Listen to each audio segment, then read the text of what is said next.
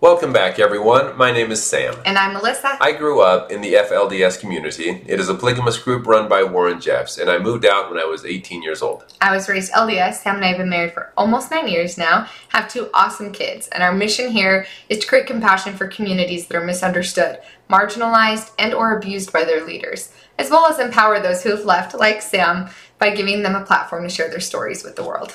Yes, and thank you all so much for your support through subscribing, liking, and sharing our videos. We really do appreciate all that you have done for us. We're going to be talking today about the last episode on the documentary 3 Wives, 1 Husband on YouTube. Yes, it is all about the Rockland Ranch group, and we wanted to make a special episode about this 4th and final part of the series because it has such an interesting underlying topic, which is basically polygamy and the law in Utah. Yeah, so it's an interesting dynamic because there is a lot of polygamists in Utah. Do you remember how many about? Yes, there is supposedly about 30 to 40,000 active polygamists in the state of Utah right now. Yeah, so there's a lot of members. So when they talk about these laws that the government is considering or not considering putting into place, either way, it is affecting a lot of people.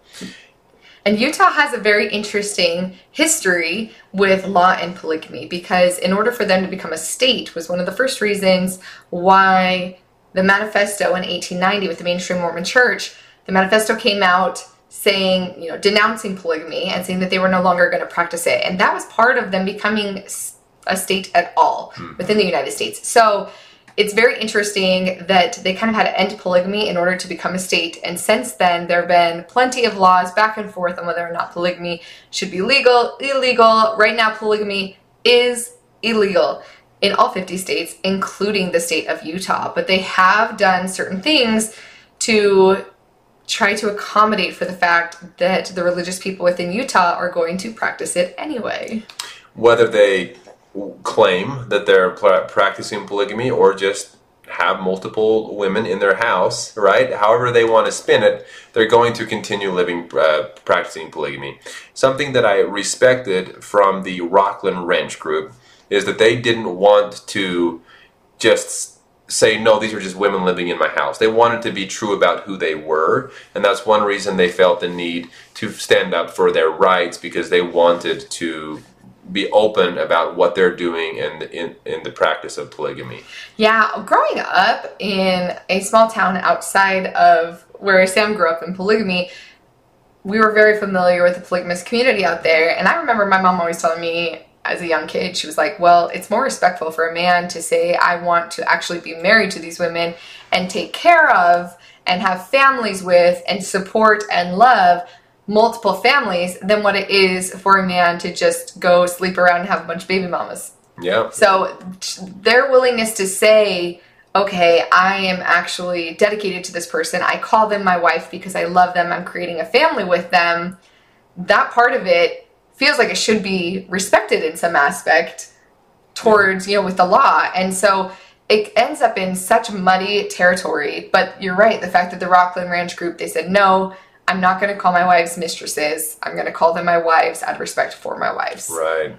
And we have to remember, too, that if you just look at it that way, then what's the big problem? Why does the government even need to worry about polygamy? Why is it a big deal? Why not just leave them alone, let them live their lives? Well, the problem is in some communities, aka the one I grew up in, the FLDS community, there was things happening, abuse, especially to minors, to younger girls, that is just not okay.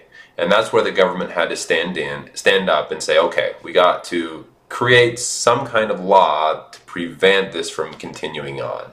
Yeah, it's a very tricky situation and a very fine line between religious freedom and having to protect women and children from situations that they can't get themselves out of. If they're born into the FLDS community, they don't even know that there's other options out there, that being forced to marry somebody that's 20 years your elder while you're still a minor isn't normal, isn't something that should be forced upon them, and all the things that come after that and the different forms of abuse. So Utah's had a very tricky time trying to find a balance between protecting people's religious rights in being able to, like the Rockland Ranch group, take care of their families and things in situations where it seemed, at least from the documentary, that there wasn't the same kind of abuse that was in the FLDS. Now, emotionally, that's up for debate, whether or not there's a certain amount of emotional abuse just being in those situations.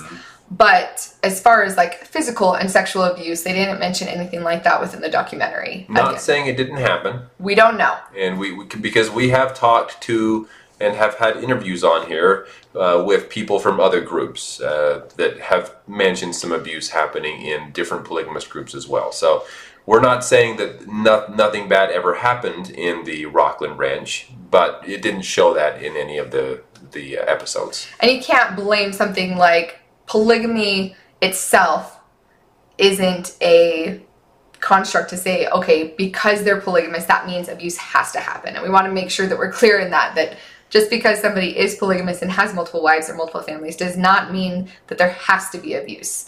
Of a physical type anyway. Yes, of a physical or sexual Yep. way, ways that are typically prosecuted. Yep.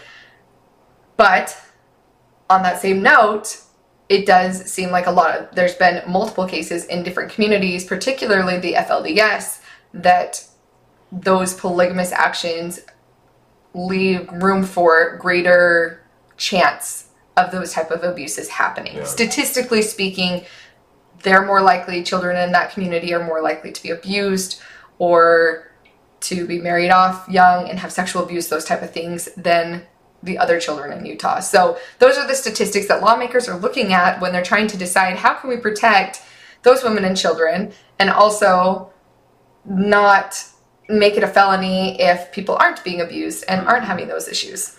Yes, and so I believe it was in 2017, the documentary, it shows clips of this. The government was trying to pass another law to prevent some of these things from happening, these abuses. And of course, the Rockland Ranch looked at it as, oh no, they're just trying to take away my rights. They are trying to criminalize what I am doing, how I'm living. That is not okay. I should be able to live this way because I'm being respectful. We have these great families. So they actually went to Salt Lake City to, stand up against what they were trying to pass and stand up for their beliefs. Yes, and I went and looked and researched a little bit into what was happening in 2017, and it looked like they were trying to make, specifically, the law was trying to make it tougher penalties and felonies on if there was certain laws broken along with polygamy. So for instance, if there was child abuse along with polygamy, they could charge them more harshly. Right.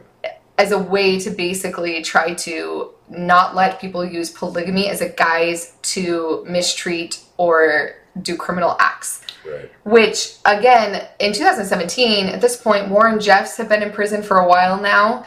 And I think a lot of it stems from the problems in the FLDS. Oh, yes. I mean, I say that, but I know even right now the Kingstons have lawsuits going on and that there are things happening with the Kingston leaders. So it's not just the FLDS where people are abusing their power within communities. It seems to be the most on the news is about the FLDS, but yes, there are definitely problems and things, abuses happening in the other groups as well, like the Kingston group. Yes, and I mean, we're just naming the ones that we know for sure have happened or people that we've interviewed.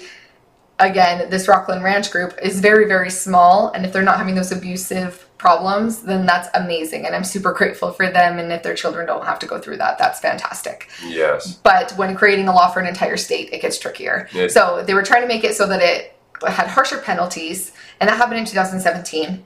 And then... So in the show, they stood up against this law, and it actually was not passed at the time. So they were, as you can imagine, the Rockland Ranch, they were very excited, very happy about the fact that they stood up for their beliefs, and the government stood down, I guess you could say. But later on, I believe still in 2017, later on that year, they did pass the law. Maybe they tweaked it a little bit, but they did pass a law against, or making polygamy illegal. Yes, and in Rockland Ranch, they had mentioned that even the Enoch's dad he served prison time for polygamy. Sam's grandfather served prison time for polygamy. Yep. And so it's a real fear for these families as well. The idea that if it's illegal or it became illegal again in 2017, then they have to have fear of going to prison just purely for being polygamist. Because as far as I know, like when Sam's grandfather was put into prison, there wasn't abuse, he didn't have other crimes attached to his polygamy. Right. It was purely for polygamy. And so there's a history of people being detained and serving time for just the act of polygamy. So they were very afraid, both the men and the women were. Back in my grandfather's day, it was just the men. The men were thrown in prison for practicing polygamy, but it seemed like the Rockland Ranch, they were afraid that they were going to imprison the husband and the wives and then leave the children in a foster home. So that was the idea going through the homes in the Rockland Ranch when this was about to be passed. Yeah, and I mean, they said multiple times, like, we should have the right to choose our faith over the law. And something important to remember with Mormonism in general and the practice of polygamy is that from the very beginning with Joseph Smith, the very first prophet of the LDS Church, when he started practicing polygamy, and Brigham Young, it's always been illegal. It's always been something that, I mean, the Saints got driven out from the Midwest and brought to Utah, and part of that religious freedom that they were looking for, a huge portion of that was because of polygamy. And so for all offshoots of Mormonism, when it comes to polygamy, there is that history, and there is the piece of them that when they're getting persecuted for polygamy, while obviously nobody wants to go to jail, nobody wants to be imprisoned, they know that it's more important for them to stand up against the law and do God's will instead. And that if they do, they'll be rewarded. And that has been constantly repeated and, repeat, rinse, repeat. Like, it's the same thing over and over. And so even in 2017, they were very happy, obviously, that didn't go through. But no matter what was going to happen, they weren't going to stop the practice of polygamy. Right. Because they believe that it is more important to follow God's law than the state's law. Then later on, the law was passed, but now it's a little different. They say that it's about the same as a parking ticket as far as... Go ahead. No, go ahead. Okay, as far as like what would happen to someone that was caught practicing polygamy. So that law change happened in 2020. So in 2017, they made harsher... It just made it a lot more punishable. So it went from like 5 years if there were criminal crimes attached to polygamy to up to 15 years in prison. In 2020, they decriminalized it in a major way. It's still illegal to practice polygamy or bigamy, but it is now the equivalent of like a parking ticket. It's a misdemeanor for that itself. And the reason that they did that, from what I was reading and researching, was so that if people did have a secondary crime happen to them, they were willing to come forward with that crime because they weren't in fear of, okay, well, just because I'm polygamous, I'm going to go to jail even though I'm the victim. Or if somebody that I know was a victim, I can't report it because they're part of a polygamous relationship. Right. So in that case, obviously the state of Utah in general is not going around and like knocking on doors and trying to find polygamists. That's not the case. They're trying to find a balance between a law that can protect children and women from abuse while still finding a way to be able to work on the fact that it's illegal, right? So to try to, they want to make sure that that polygamous families that feel they need to report a crime can come to the police and tell them without getting themselves in trouble. And so that's the tricky part about the law. And I think that's why they changed it in 2020. Sorry, I thought it was 2017, but 2020 is when they lowered the amount that would, I guess, the punishment. Yeah, a punishment for polygamy itself. However, those secondary crimes like abuse or sexual abuse or even fraud, because there was a lot of fraud happening. Primarily, again, we just know more about the FLDS than the others. Right. But I've heard it happen in multiple polygamous communities where, like the FLDS, they also got caught in fraud because if the first wife was the only one that was married, then these other women were getting, 11 children without any father. They were able to get food stamps. They were allowed to get a lot of state-funded support. And that was fraud because really they did have families and they did have a husband, but because they weren't legally married, they were taking advantage of lots of, of a lot of free things. And so, and then in the FLDS, the women were getting those food stamps and then the church was taking them and either getting cash for them, was taking all of that as well. So it was a lot of fraud and a lot of more like continued abuse by the leaders of the FLDS. But those type of secondary crimes are still just as punishable as the 2017. They just lowered the act of polygamy itself, or claiming to have more than one wife or spouse, as the misdemeanor, the small illegal part. So that hopefully communities will come forward and be more open with abuse that's happening. Yeah, which I think is a good change. I think it'll definitely help people realize that, hey, we're not legalizing polygamy, but we also don't want to rip families apart, and we want to be here to help those in need. And to me, at least the quick review that we did, maybe there's details that are things that we wouldn't agree with, I don't know, but the recap of the law seems like they're really trying to help. Yeah, and again, these other, just statistically, again, there's definitely groups in polygamous families that there are no abuse, and that's wonderful. And that makes me super happy for them. But statistically speaking, abuse and these secondary crimes are so much more prevalent within polygamous communities, and that's what the state is really trying to avoid and prevent and do everything they can to protect those people. So it's a tricky situation. It's a tough line between religious freedom and not letting abuse happen under the guise of religion. And just to point out, I think that polygamy in general is hard for the natural human, right? It's hard to share. Now, and there will probably be some of you watching that would disagree with that, because we have received some comments that people, I love polygamy, it's the best thing ever. And they're probably the first wife. Or you're meant to be the first wife. Yeah, I don't know, but it seems like that there is definitely a lot of just hardship amongst the feelings of the wives, that they're always having to share their husband. So that goes without saying.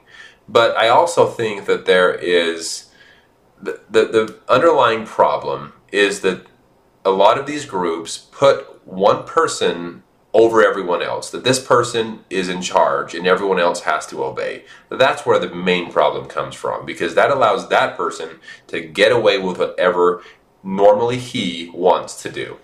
And it's that is just not okay. And it shouldn't be the case that one person has control over everyone. Yeah, and that is one thing that made the Rockland Ranch group also a little bit different, is that they seemed more independent. They didn't talk about a prophet. Yep. They didn't talk about there being that one person in charge. They did have like a council of people that helped create rules together for the community itself, but not as like a religious leadership at all. And it even seemed like Enoch, he performed baptisms himself. I believe it was his father did the marriages.